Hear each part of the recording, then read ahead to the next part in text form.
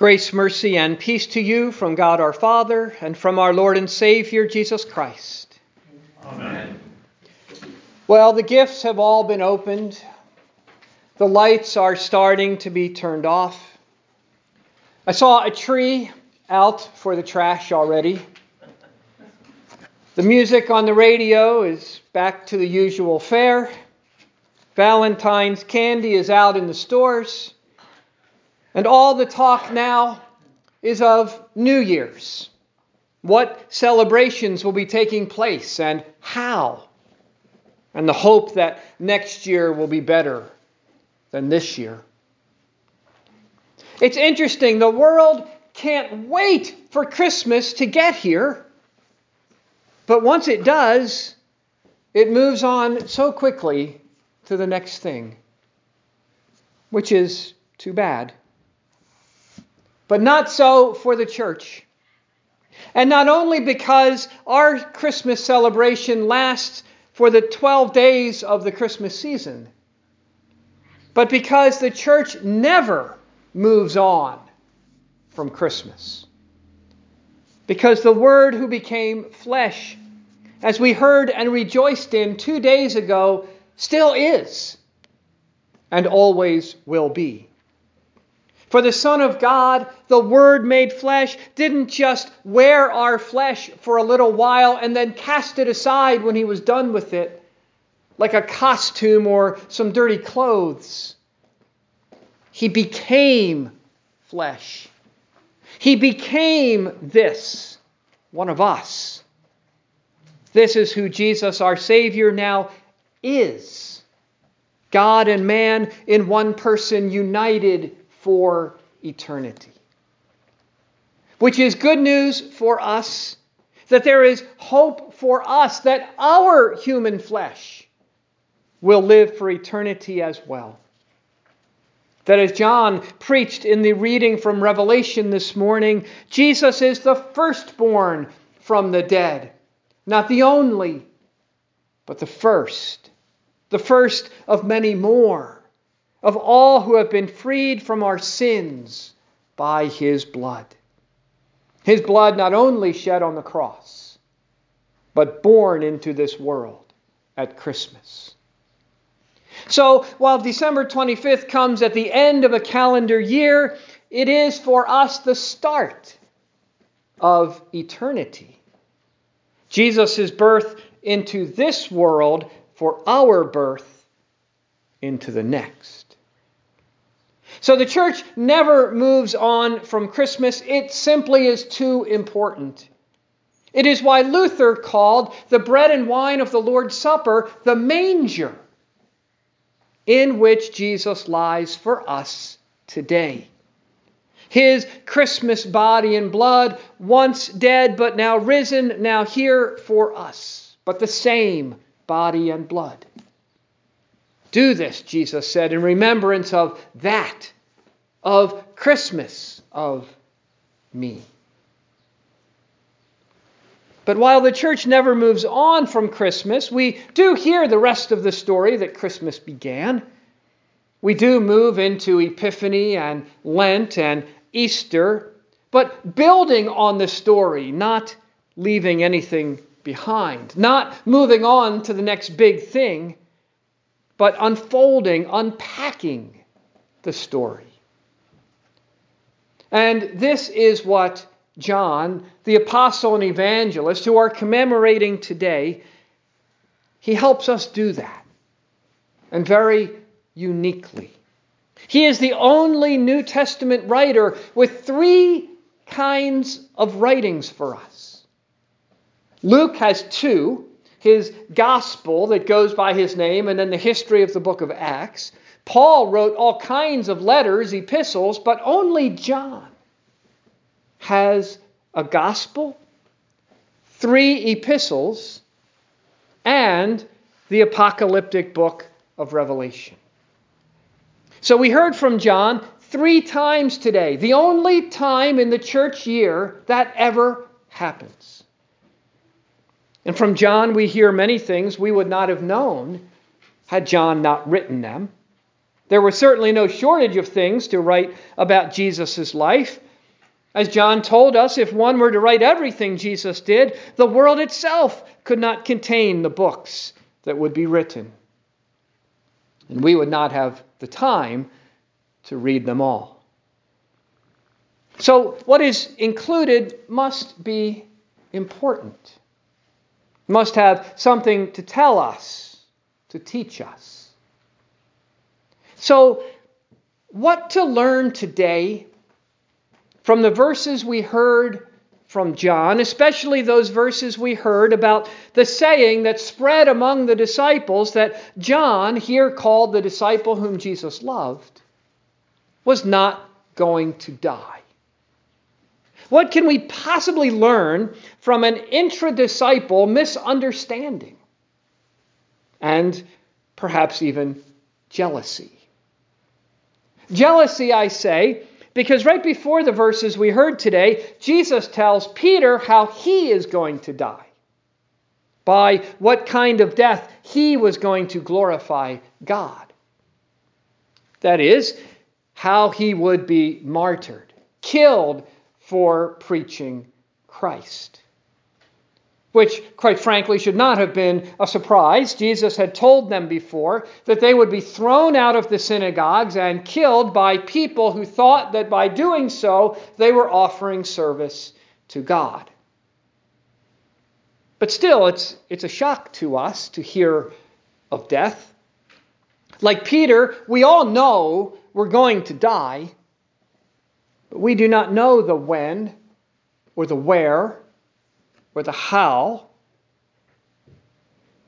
Imagine if you were in Peter's shoes. Imagine if you were told how you were going to die, but not the when or the where. Would you like to know that?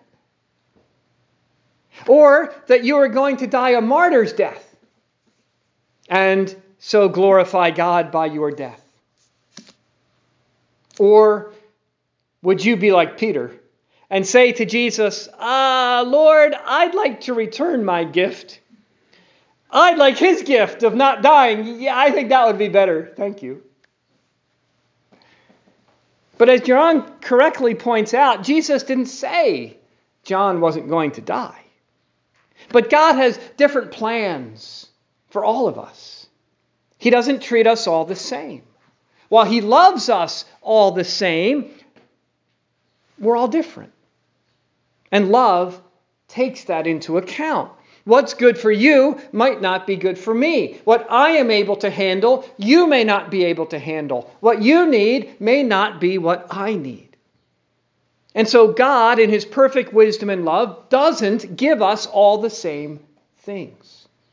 We don't all have the same exact presents wrapped all the exact same way, all identical under the tree.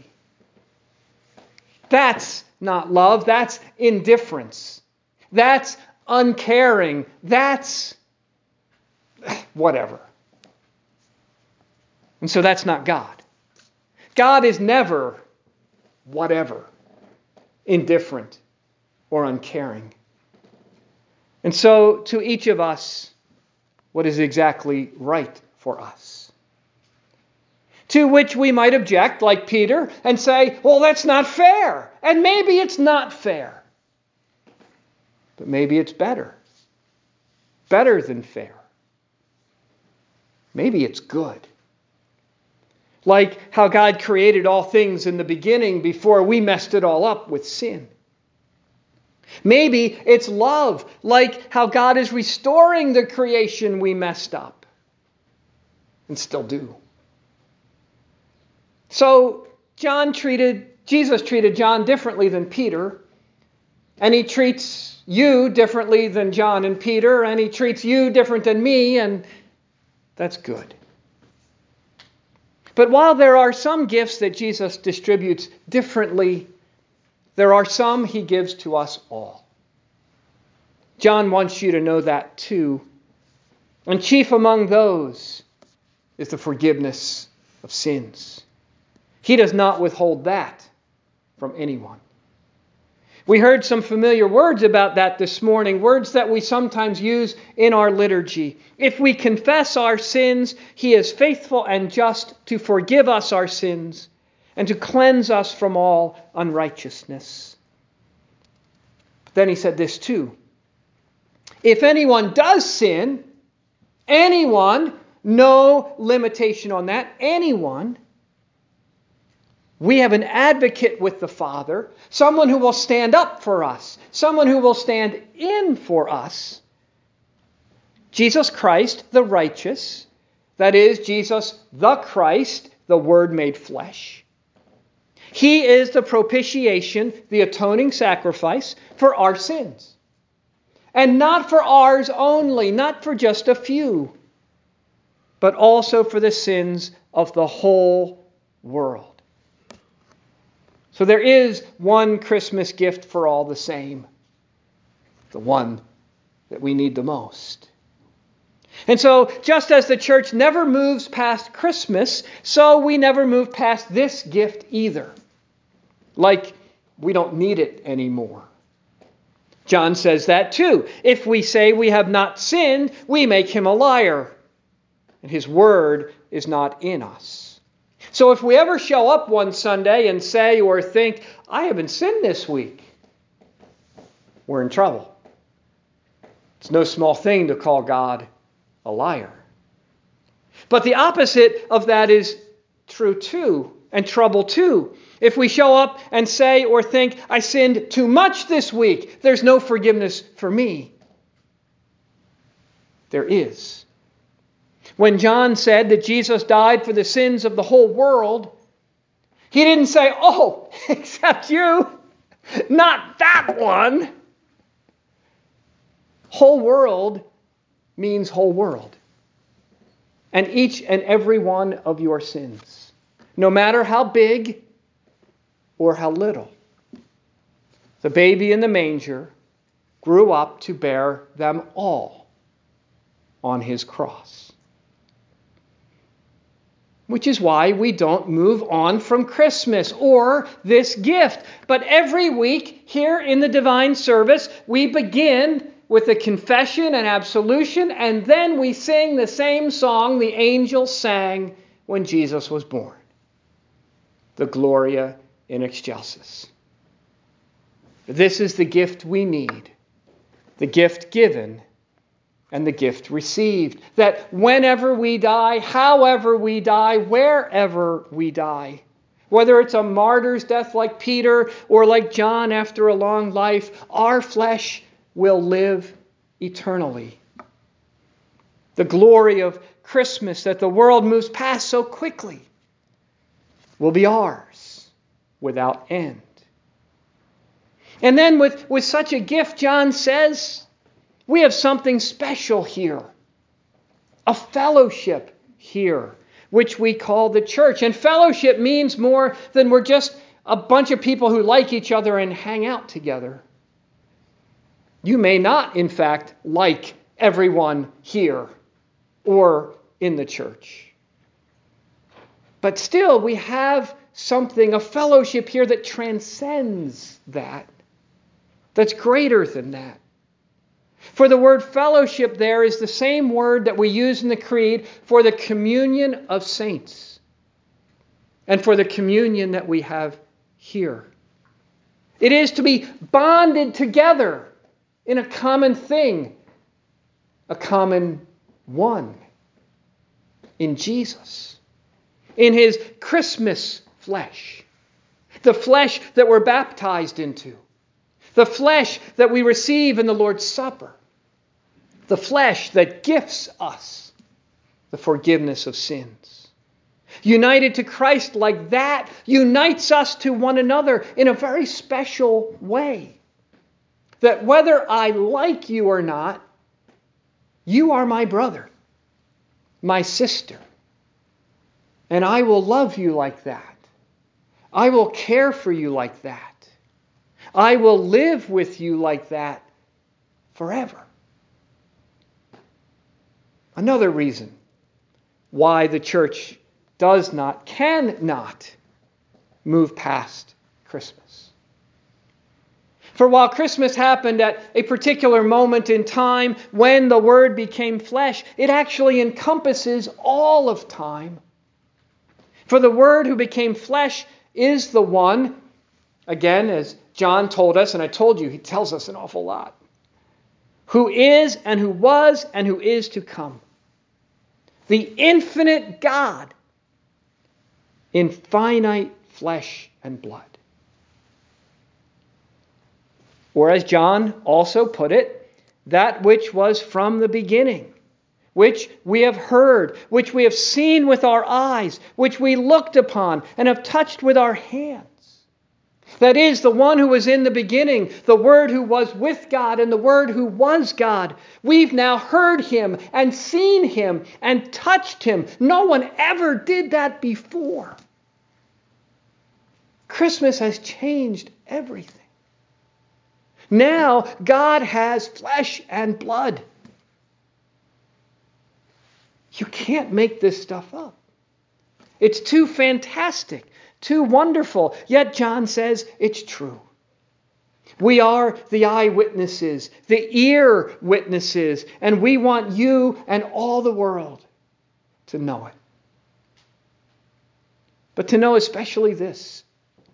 Not to be jealous of the apostles, as perhaps Peter was jealous of the one who didn't have to die, but rather to know that you have something even greater. For while maybe you didn't get to touch Jesus, He has touched you. He baptized you and made you His own, His child. He puts His body and blood into your mouth for the forgiveness of your sins. He washes you with the blood of His forgiveness. And because He does, you have life. A life without end.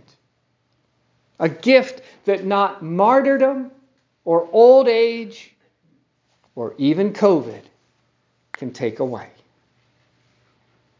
So let the world move on from Christmas. We'll keep it. Because our Lord took our flesh and keeps it. And keeps us. He's not ashamed of us or ashamed to become one of us. Not at all. Rather, as John tells us, this is His glory. That when we see Jesus, whether it's in the manger or in the Jordan or on the cross, we see the glory of God.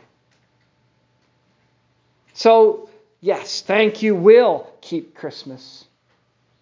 But even better, our Christmas God will keep us forever.